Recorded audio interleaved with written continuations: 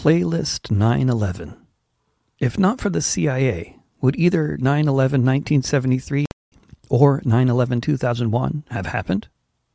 You can find this on Substack, on Patreon, and at davidrovics.com/thisweek in both written and podcast forms. We can't change the past, nor can we predict the future.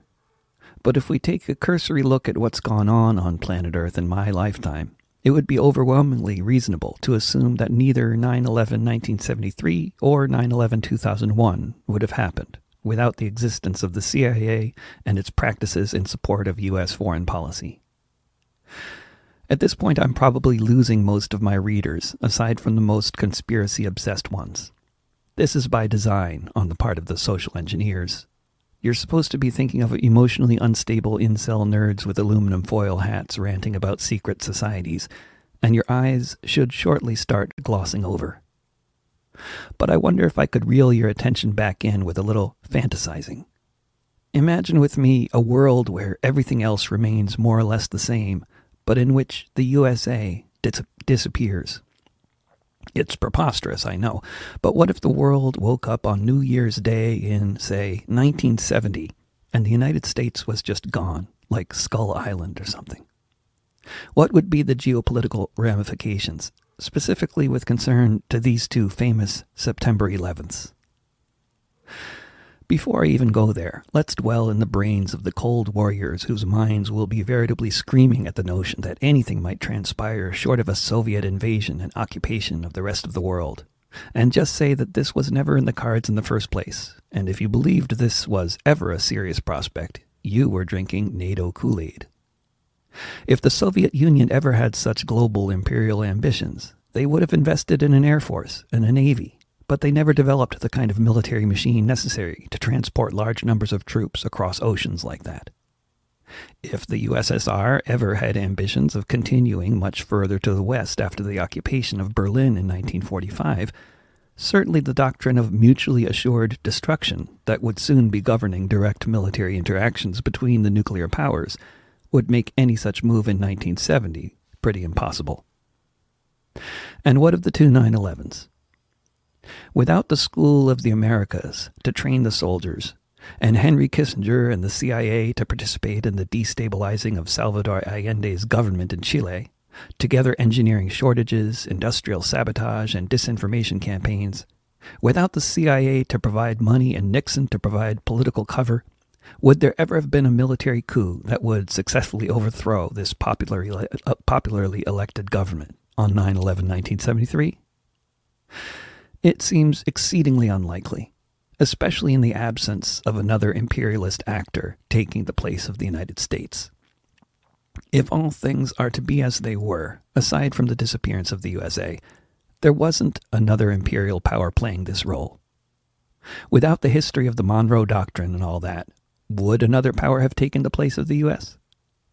Realistically, if the corporation that owned Chile's copper were from another country, maybe that country's government would want to pursue the organizing of a military coup against the government nationalizing their corporation's mining operations. Or maybe they wouldn't. Other countries have managed to nationalize resources without having their elected governments overthrown.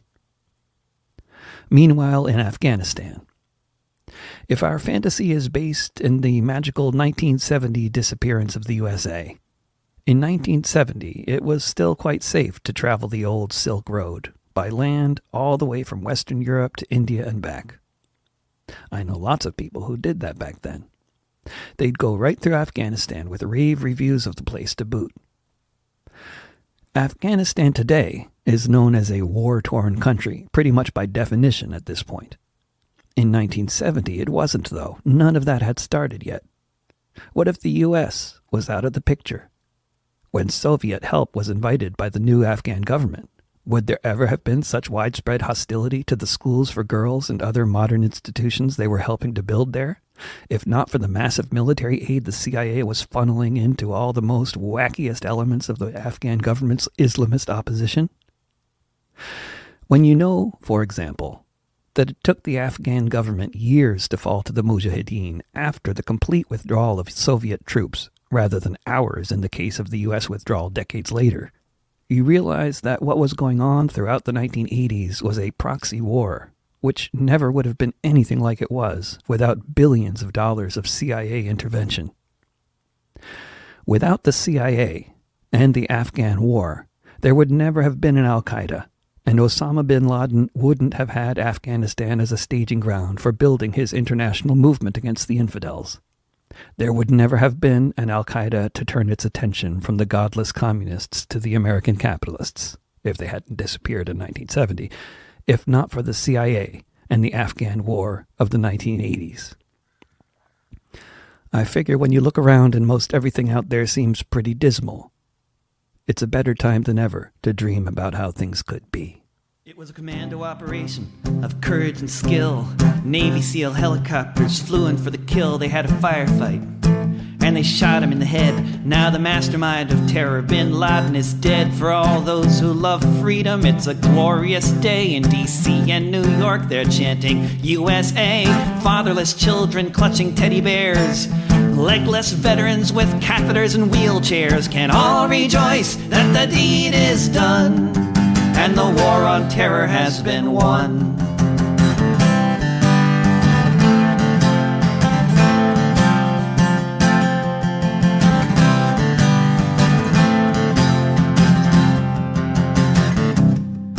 Now orphans of Afghanistan can look at the skies. They can fill the air with joyful cries as the call to prayer rings from shattered domes. They can all run out from the rubble of their homes. Now they know their parents didn't die in vain when they heard the roar of a jet plane.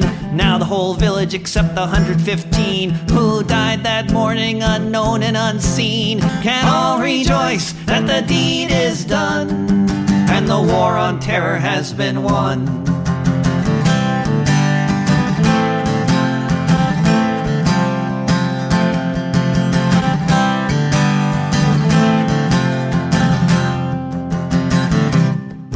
Now folks can have a party in old Baghdad, and the people of Fallujah can all be glad. Now they know there is a reason for their poisoned farms and for the babies born without heads or arms. The widows need not wonder where their husbands went. They can look forward to the future in their tents. Now all the refugees, whatever country they're in Syria, Jordan, or Michigan, can all rejoice that the deed is done and the war on terror has been won.